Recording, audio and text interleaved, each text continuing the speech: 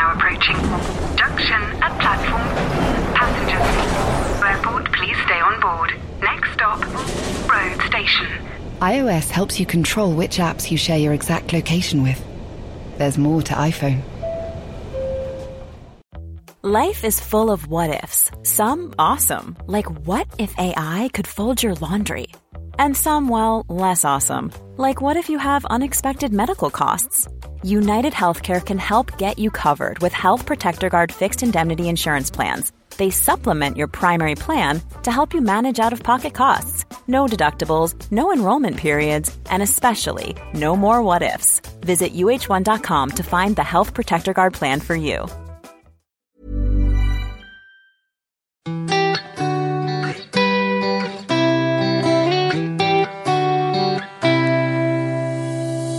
Welcome to a special Friday edition of Off Air with Jane and Fee.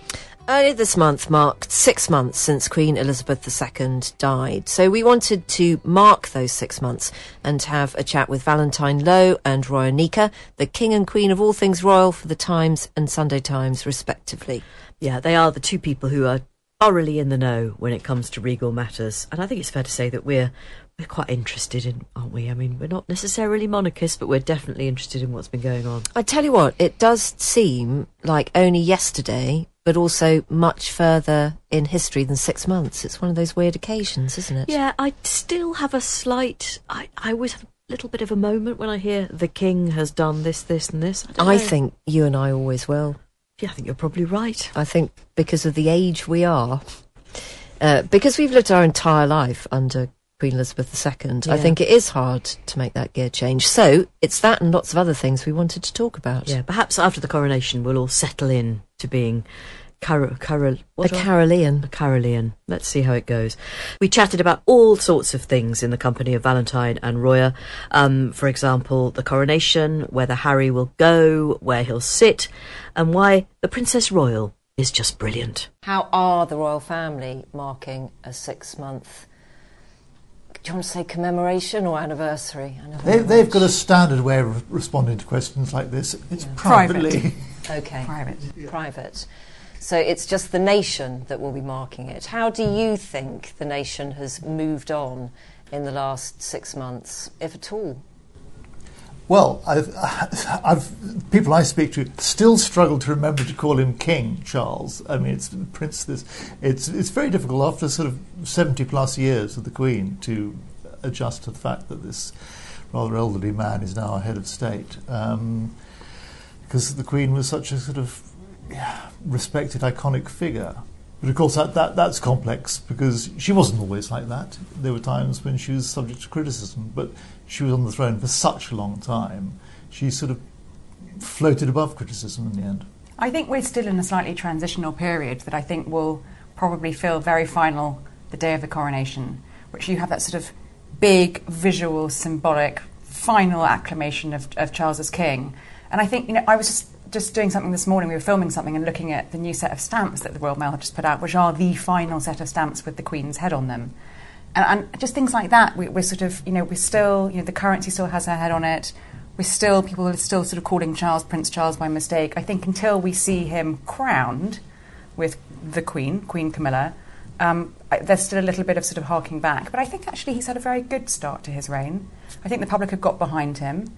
He's had a rocky start to his reign with some family troubles, and I think the British public have mostly got behind him on that too. So it's been quite a good start. We'll talk about the family troubles in a moment. Sure we will. Don't you worry. But the coronation of a man of, he'll be what, 75? 74. 74, so okay. Sorry, Charles. 74, it's not a woman of 26 looking radiantly beautiful in 1953, is it? It's a very different occasion. It's a very different occasion. It's a very different challenge for everyone involved because of that. From the Buckingham Palace machine to the photographer, how do you project what Buckingham Palace, said in their statement in October when they announced the date? This is going to be a coronation that harks back to tradition but looks forward to the future and is modern. How do you make it feel modern with a septuagenarian monarch and his 75-year-old consort? It's tough. I think the way Charles is trying to do that in advance is to shake things up a bit, to not have every single peer of the realm there, to bring the guest list to make it more focused in terms of charities and make it much more diverse in the 1953 coronation. We now know we're going to have Camilla's grandchildren there, so we have the blended family element. But it's definitely, I think the Palace are alive to the fact that it's a big moment for the UK on the international stage. How do you shake it up a bit with two people in their 70s? Yes, but I think it'll be much less shaken up than we might have thought a few years ago. I think the Palace had a look at the Queen's funeral and saw how the whole world responded to that element of pomp and pageantry and tradition. And I feel that the touch on the tiller has been much more towards tradition, I think we'll find on May the 6th, than modern. We all know what Charles said about being defender of faith a few years ago. I think that's been quietly parked. I think that it's going to be, a fairly traditional. It's going to be a Church of England service, and other faiths, other denominations, they might be in the Abbey, but I don't think they're going to play a significant part. I think there'll be more tradition than we might have expected, but it will be shorter, of course, than the Queen's was. So you think that he's been led by public opinion because he has seen the way that the public like tradition? Because I think a lot of people watching might be wanting a bit more modernity, perhaps, by the time we get to the coronation. I mean, the choices of music, for a start, are incredibly traditional, aren't they? Yeah, I mean, you've got to remember Charles is a traditional man. I mean, he's tried to, as Mariah says, he's tried to inject the modernity by, greater diversity in who will be in the congregation, and of course things like the day 3, the weekend of celebrations, was the big help out, emphasising volunteering. But in a year's time, what's people going to remember? They're not going to remember the big help out. They're going to remember the amazing service in Westminster Abbey. Yeah. Well, can we talk about who's going to be there and who won't be there? So, obviously, Harry and Meghan, it doesn't look likely that they'll be in the Abbey, bearing in mind that they've just been issued with the eviction notice. I'm not sure. You're not sure? OK, well, what do you think? I think this... I'm genuinely, I'm not sure they've made up their minds yet. I think we've known for months, because the Palace have briefed constantly, that they'll be invited. So it's sort of an open invitation to them. I know they've been booted out of Frogmore. I still think that Harry feels the coronation of his father is an enormous moment for him and for his family. And, all the ill will aside, I still have a feeling that Harry will be there. I think Meghan might come too. I just think so much of what they do and so much of how they roll now is still linked to the brand and the institution that they have left. The coronation is an enormous once-in-a-generation moment. I'd be really surprised if they didn't want to be part of it, despite what's happened. But I know that people within the palace suspect that she might find an excuse not to come. Archie's birthday, looking after Lilibet, it might just be Harry. But of course, Harry does feel naked and exposed without Meghan by his side. Whenever we see them in public, they're holding hands. They use each other for reassurance and support. So it's hard to tell, but there's an expectation she might not come. And would you expect, if Harry did come, or if both of them came, for there to be any public reconciliation, or would that always remain a private thing? Oh, definitely private. And I wouldn't expect much reconciliation. I mean, how do you achieve reconciliation? You've got to have these private conversations. And the rest of the royal family doesn't trust him because he's put everything into the public domain. So how do you even start to have those conversations where you repair all these years of very painful damage? Has he put everything into the public domain? Well, not yet, according to Harry. I mean, Harry has did an interview with the Telegraph where he said, I've got enough for another book. And the book was originally 800 pages. So we know there's another 400 pages worth of stuff that he said if he put out there his family would never forgive him for. They've found what's in spare quite hard to forgive. So no, I mean, I suppose it's things like that. It's those veiled kind of threats that make reconciliation much harder to come by because I think the royal family see it as an unfair fight in that respect. Harry's got a lot more ammunition, he says, on his family. The family have an awful lot of ammunition on him, but they haven't fired that off yet. And in terms of a seating plan, would Harry be sitting next to his brother? No, I think is the answer to that. In the same way that there was so much speculation and commentary over the seating plan at the Platinum Jubilee service of Thanksgiving for the Queen, when was very stage managed. The Queen had made sure, even though she couldn't be there on the day, that Harry and Meghan arrived on their own and walked in on their own, and all eyes were on them. But they didn't sit next to William and Kate. They sat on the other side of St Paul's, near Sophie and Edward and Beatrice and Eugenie, because they're not working royals. So I don't think you would expect them to be. But also, the Buckingham Palace and the machine will want to avoid constant camera shots of William looking thunderous next to a thunderous-looking Harry. But of course, that seating plan at St Paul's, it did look very much like a demotion. It looked them being put down, being squidged a bit. So I just wondered if they would be able to find a sort of rather more sophisticated way of doing it this time. Do you think that since the Queen died, some of the coverage of the royal family and some of the coverage of Harry's book has been, frankly, a bit tawdry, hasn't it? There are some tawdry details in the book. There are some deeply personal aspects of his own life and his family's life that he's chosen to reveal. It couldn't and wouldn't have happened while the Queen was alive, would it? It wouldn't have been allowed to happen. I genuinely believe, and I remember writing a story last May saying that Harry's book was almost certainly going to be delayed. It had been announced the year before last with great fanfare it was coming at the end of 2022. I got wind of the fact that something was up sort of last summer, and I think by that stage a lot of us, including obviously all of the Queen's family, knew that she had been unwell and was quite unwell. And I do think Harry took the view that he felt uncomfortable publishing that book while she was alive. I genuinely don't think Harry would have felt comfortable putting into the book, which he did, private conversations between himself and the Queen about Charles. I don't think he'd have felt comfortable describing who he lost his virginity to see the Queen pick up that on her Sunday morning papers. I think the timing of when... I'm not sure that went down well with Charles either, given it was his groom, but I think that the timing of that book being delayed until after the Queen sadly passed away, I do think that was strategic on Harry's part. I don't think he felt it would have gone down well with the family or actually with the wider public if that had been published while she was alive. Yeah, and it's very interesting, the sort of canonisation almost by Harry of the Queen and by Meghan, when you could... they refused to sort of accept or take on board the fact that it was the Queen who made the ultimate decision that they couldn't be half in and half out when they wanted to stand down as working royals. So she had firm opinions, and they always portrayed as though she's been manipulated by dreadful courtiers and the rest of the family. It was actually... the big decisions will be taken by her. So what happens over the next 6 months, do you think, with Harry and Meghan? I mean, the rest of the royal family will be hoping nothing, complete silence, whatever, but there is never going to be complete silence from them, is there? Well, there was a very interesting interview that she gave with, I think it was Variety, in which she appeared to have moved on. She wasn't carping about the royal family and the dreadful treatment she'd received while she was over here.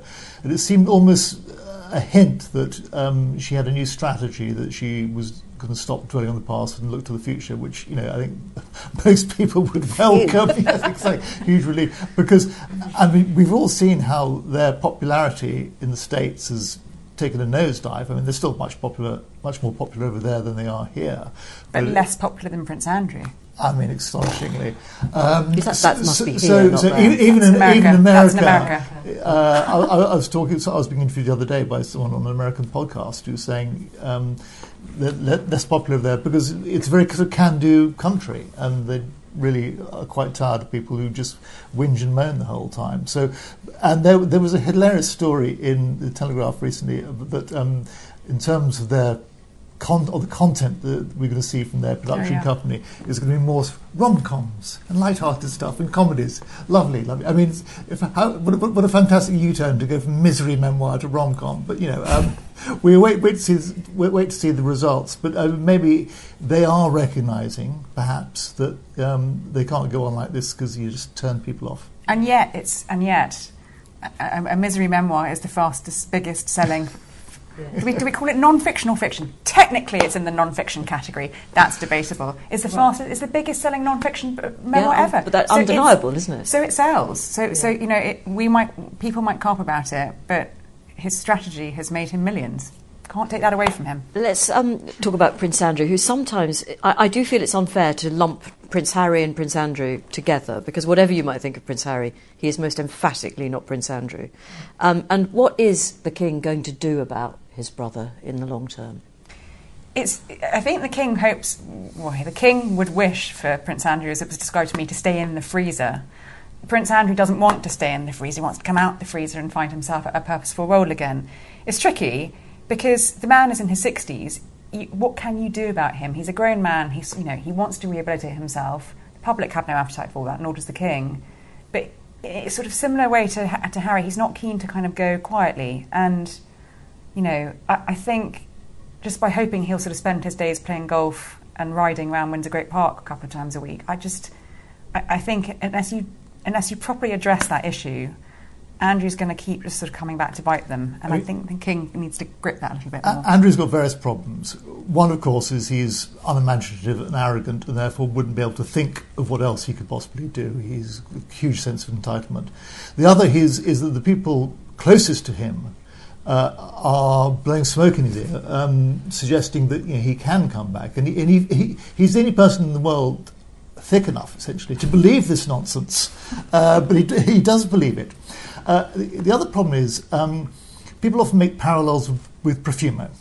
So we all know John Profumo, after his disgrace, after his resignation, he went off to go and help at Toynbee Hall in the East End.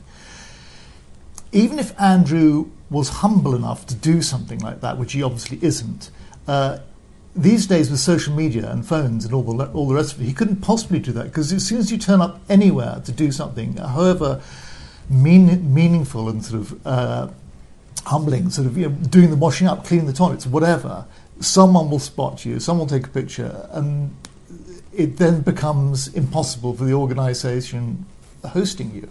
So it's very, very difficult to know what he could possibly do. Hugo Vickers suggests he should run an animal sanctuary because the British love animals, and it's the only possible thing he could do which would turn people's opinion around. It's a bit mean to the animals, isn't it, Valentine?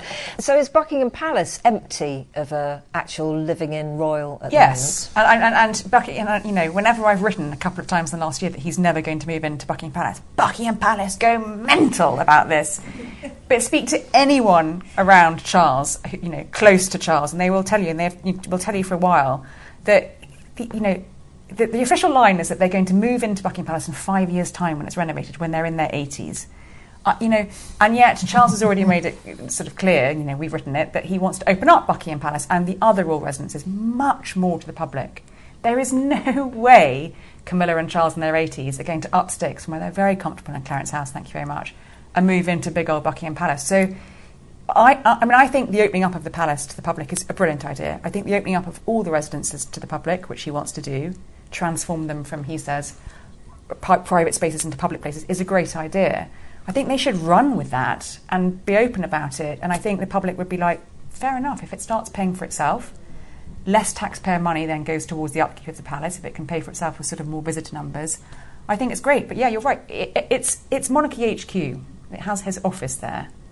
But there are a whole lot of other rooms that we're all working from home sometimes, right? Exactly. They can work from home. Exactly. And no one's ever liked living in Buckingham Palace. It's like working in a hotel. There's no way William and Kate will live there as king and queen. So Charles is all about thinking about the future. I really do feel Buckingham Palace should just be honest about this and just say, do you know what, they're probably not going to move in there in 5 years' time, but it's going to be a great, it's going to be even more for the nation than it is now. The train is now approaching. Junction at platform. Passengers, airport, please stay on board. Next stop, road station. iOS helps you control which apps you share your exact location with. There's more to iPhone. If you're looking for plump lips that last, you need to know about Juvederm lip fillers. With Juvederm Volbella XC and Juvederm Ultra XC, your lip look, whether it's subtle or bold, can last up to 1 full year with optimal treatment and no additional maintenance. Find a licensed specialist and see if it's right for you at Juvederm.com today. That's JUVEDERM.com. Add fullness to lips in adults over 21 with Juvederm Volbella XC or Juvederm Ultra XC. Do not use if you have severe allergies or a history of severe allergic reactions, or if you're you're allergic to lidocaine or the proteins used in Juvederm. Tell your doctor if you have a history of scarring or taking medicines that decrease the body's immune response or that can prolong bleeding. Common side effects include injection site redness, swelling, pain, tenderness, firmness, lumps, bumps, bruising, discoloration, or itching. As with all fillers, there's a rare risk of unintentional injection into a blood vessel, which can cause vision abnormalities, blindness, stroke, temporary scabs, or scarring. For full, important safety information, visit Juvederm.com. Imagine the softest sheets you've ever felt. Now imagine them getting even softer over time. That's what you'll feel with Boll & Branch's organic cotton sheets. In a recent customer survey, 96% replied that Boll & Branch sheets get softer with every wash. Start getting your best night's sleep in these sheets that get softer and softer for years to come. Try their sheets with a 30-night guarantee. Plus, get 15% off your first order at bollandbranch.com. Code BUTTERY. Exclusions apply. See site for details. Can we talk about Camilla? Because if somebody had told me in, I don't know, late 1997 that Camilla would be crowned Queen alongside Charles at Westminster Abbey, I wouldn't have believed them, frankly. It's been quite a transformation, hasn't it? Yes, and I remember on a train journey to do an engagement with Kate, or William and Kate, in Birmingham, I think. One of my colleagues spotted on Prince Charles's website, this is going back, I don't know, 4 or 5 years, something like that, that a little bit where they said, when he acceds to the throne, Camilla will be known as the Princess Consort, had suddenly disappeared. And we questioned Clarence House about this, said, what's going on here? And they said, oh, no, nothing to see here, we were just tidying up the website, absolutely no significance. And of course it was completely significant because they knew that she would not be Princess Consort when Charles succeeded to the throne. It's an amazing rehab, I think. Amazing rehab of her image.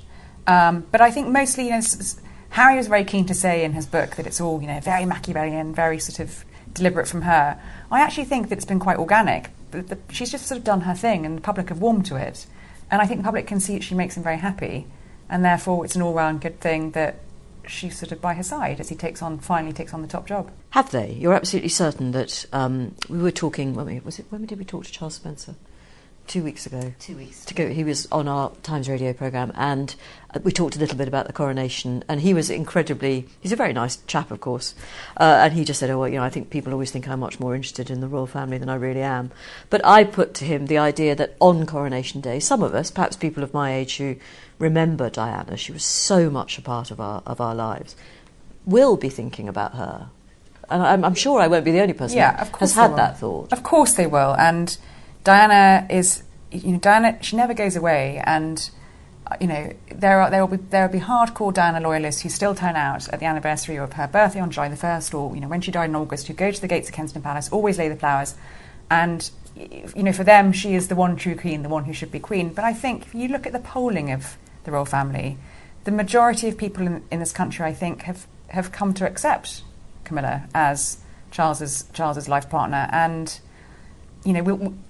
I don't think the spectre of Diana will never really completely recede from the royal family, but I think a lot of people have come to terms with the fact that Camilla's actually quite good in that job. But does that extend to her family? Because as you mentioned, there is something to be made of her children and grandchildren being included in the ceremony, which hasn't been anything that we've seen before.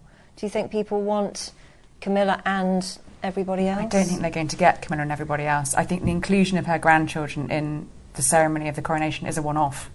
There will be nothing beyond that. We're not going to start seeing her grandchildren wheeled out on engagements. We're not going to see them ludicrous speculations in some social media that they're going to get titles. None of that's going to happen. That's a 74-year-old woman wanting grandchildren instead of anonymous dukes and duchesses who mean nothing to her, close to her on the day of her coronation. That there will be no more inclusion of them in anything official after that. And William and Kate are now the Prince and Princess of Wales. It all does still take a bit of getting used to. Yeah. They may have not that long, realistically, to wait. So what do they constructively do for the next 20 years or so? Well, they've got their own passionate interest, and it's quite interesting that, since the Queen's death, they've been very firm about pursuing those interests. So William, for instance, with his Earthshot Prize, went over to Boston at the end of last year for that. Kate with her Early Years project. I mean, they are pursuing their own agendas. And it's interesting. I have a sense that Charles's reign will be less revolutionary than we might have thought. I mean, because in a way we know what Charles is like. We've had all these decades to get used to him. And I think William, in a funny way, in his quiet way, might shake things up more when he becomes king. In what way, Valentine? How much shaking will go down? Well, I don't know. He shows himself prepared to listen in a way. It was very striking after that calamitous tour of the Caribbean. He issued a statement at the end of it saying, you know, things don't always have to remain the same, and he wants to listen. And I think Charles is very good at expressing his own opinion. I think William is better at listening, and I think having listened, William, you know, I have no idea what changes he might institute, but he always took his grandmother as his role model rather than his father. I think there was a big clue in that statement that Val just mentioned. It was an extraordinary statement because he said at the end of it, "I don't assume that I will be the next head of the Commonwealth," in the way that Charles always wanted to be, and the Queen did a fait accompli in 2018 at the Commonwealth House of Government meeting to make sure he'd be the next head of the Commonwealth. William, having done a controversial tour of the Caribbean, let's call it, said in a statement, you know what, it's not a fait accompli as far as I'm concerned, things might be different, I might not be. So that gave you an indication into kind of, that would be a big change to not have the British monarch as head of the Commonwealth. But William's already saying, do you know what, it might not be me. Why don't you guys choose? We were always told, and you can tell me I'm wrong, that the Queen, the late Queen, would never have abdicated. She just wouldn't do it. But let's say King Charles in 10 years does think, I'm just getting on now, and for the good of the institution, it would be better if I left this job and let William and Kate do it. Do you think that is a possibility? I think it's very unlikely, but it's a possibility in a way that it wasn't a possibility with the Queen. I definitely think that. Do you? Do you think? Only a theoretical possibility. I don't think it's likely at all. I think Charles takes that vow of lifelong service in the same way that his mother does. Yeah. I think he's so conscious, I think they all are, of what abdication meant to this country back in the day and how perilous it was. And although we're in a different circumstance now, and I think he will feel reassured about the future of the monarchy with William and Kate because they're popular, I don't think he sees it as something he could step down from. So if dignity defined the latest Elizabethan era, what defines the Carolean era? Same thing? I think, well... It's early days. Early days. But I think the passion with which Charles believes in things is his defining characteristic. But I always think, in a way, you're asking the wrong question, because I think... How very dare you. Let's go. I've been meaning to say this for a while. Because I think if you look back on Charles's legacy, it won't be his legacy as king. It'll be his legacy as Prince of Wales. That's what he spent all those decades, and that's what he did all his good things with. I mean, let's forget the Prince's Trust, which he set up in 1976 and has helped more than a million young people. That's where his great life's achievements are in his years as Prince of Wales, and much less so than as king. I think the other thing that will sort of shift in people's minds in terms of the legacy is, I think there was a slight danger, and actually the Queen acknowledged it in that amazing documentary to mark her Jubilee last year, with all that home footage that she released. She did an amazing voiceover at the beginning of that, where she said, you could almost hear the smile in her voice as it showed sort of photographs of her as a young, very glamorous teenage and then early 20s princess. She said, I think people sometimes forget one was young once. I remember the hairs on my arms went up, because I think for so many of us in our minds, the image of the Elizabethan era was of the Queen sort of in her 60s, 70s, 80s and 90s, and certainly towards the end of that reign, not through any fault of her own, she became a slightly more remote figure because she just wasn't able to get out and about on engagements in the way that Charles, my God, he's been, the man who doesn't eat lunch ever, he packs it in. We're seeing a lot of him already. We're seeing a lot of him and Camilla out and about. I think And I think, he will make it a point of doing as many engagements as he can to be seen to sort of get out there and still listening to people on the ground in the way that the Queen couldn't do so much, in the last years of her life. And I think it's really it feels striking different. how hard different. he's been working and being out and about. So neither of you think the institution itself, the royal family, is in any danger? No immediate danger. Might not be here in 200 years' time. But you give it, what, another 50 years? I'll say it'll definitely be here in 50 years' time. Who knows about 200? Because the bedrock of support in the country for the monarchy is pretty constant. Every opinion poll it bumps along at roughly the same level. So there's no danger. And if you think what they've been through... We've had a pretty perilous couple of years. Well, no, but if you look back to the 90s, I mean... incredibly unpopular then in terms of the Diana years and her death and so on, but their popularity never really sank to. We were never in danger of a republic then, and in danger of a republic. We were never in a position to be able to welcome a republic then. Beautifully danced. And I don't think that'll be the case now, but. Things could change in the future. So they're okay for the moment. Do you think we need a National Princess Anne Day? Yes. I think, do you know what? People always say, she's so overlooked, why? The answer to that question is because she wants to be overlooked. We talk, overlooked how? She doesn't want media attention. She loves getting on and doing her thing without getting the plaudits. But what I found about that whole sort of 14 days of the Queen dying, and what really sort of sharpened people's minds was the fact that, that journey she did with the Queen from Balmoral to Edinburgh, the journey she did with the Queen from Scotland to London, people were suddenly like, wow, Princess Anne, and there's a reason for that. And I think it sort of focused people's minds on the fact that she just sort of is this quiet figure who, I remember when we did a feature on her for her 70th, the best Queen we'll never have. I admire her for the fact that she doesn't want plaudits.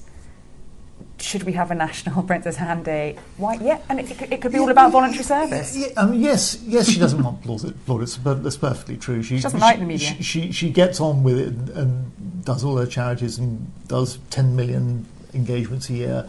But also, even if she wanted attention, she wouldn't get it because, let's face it, what the royal family does from day to day is actually quite dull. I mean, I had a look before I came to this interview about Anne's recent engagements, and there was an investiture. She went to Specsavers. There was an agricultural show, and I think she went to a rugby match. I mean, it's not Love Island. It's not terribly. It's not Love Island. It's not terribly exciting, and we pay attention to the members of the royal family when we're invested in them, and when we, and people like youth. So the younger ones get much more attention. They like youth, and they like the person who's in charge, and the rest of them, people really don't care very much. But with Princess Anne, whenever you hear a snippet about her from anybody, and Mike Tyndall was brilliant when he was in the jungle, and I'm a Celebrity, you just warm to her. Yeah. I would like to see more of Princess Anne. Yeah, you do. Well, I mean, she's great in many ways, but also she can be hard work. She can be quite sharp. She was quite surly with me once, I have to be honest. So there we are. Did you not curtsy right? I don't think I did, actually. No. Do you think things like that will go, actually? The bowing and scraping and the curtsy? A lot of that is optional anyway. I mean, when we see them, I don't curtsy to them. I don't either. No, but you're practically their their curtsy pals. to the Queen. And when I say the Queen, I mean Queen Elizabeth II. They don't, and all engagements, they don't. It's really it tends to be only sort of charity heads that curtsy to them. Most people don't curtsy to them, and they certainly don't expect it. So Liz Truss went to all that bother for absolutely no need. That was a curtsy. It was different with the Queen. I think people felt differently about the Queen. Well, you can stop practising then. That DB could never be more elusive than it feels right now, to be honest. Thank you for listening. That was us, Jane and me, talking to Roya Nika, Royal Editor at the Sunday Times. And to Valentine Lowe, who's Royal Correspondent for The Times. And we will be back as normal on Monday, on air at 3 o'clock and off air around about 6.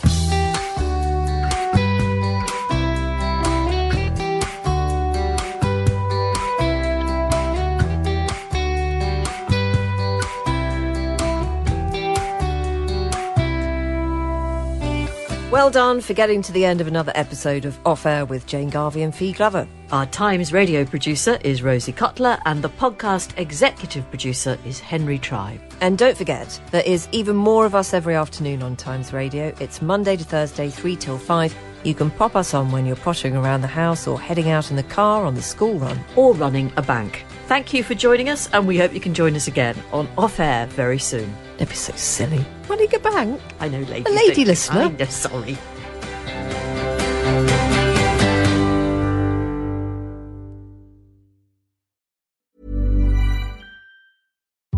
VoiceOver describes what's happening on your iPhone screen, VoiceOver on, settings, so you can navigate it just by listening.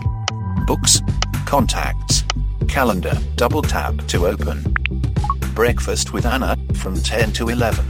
And get on with your day. Accessibility. There's more to iPhone.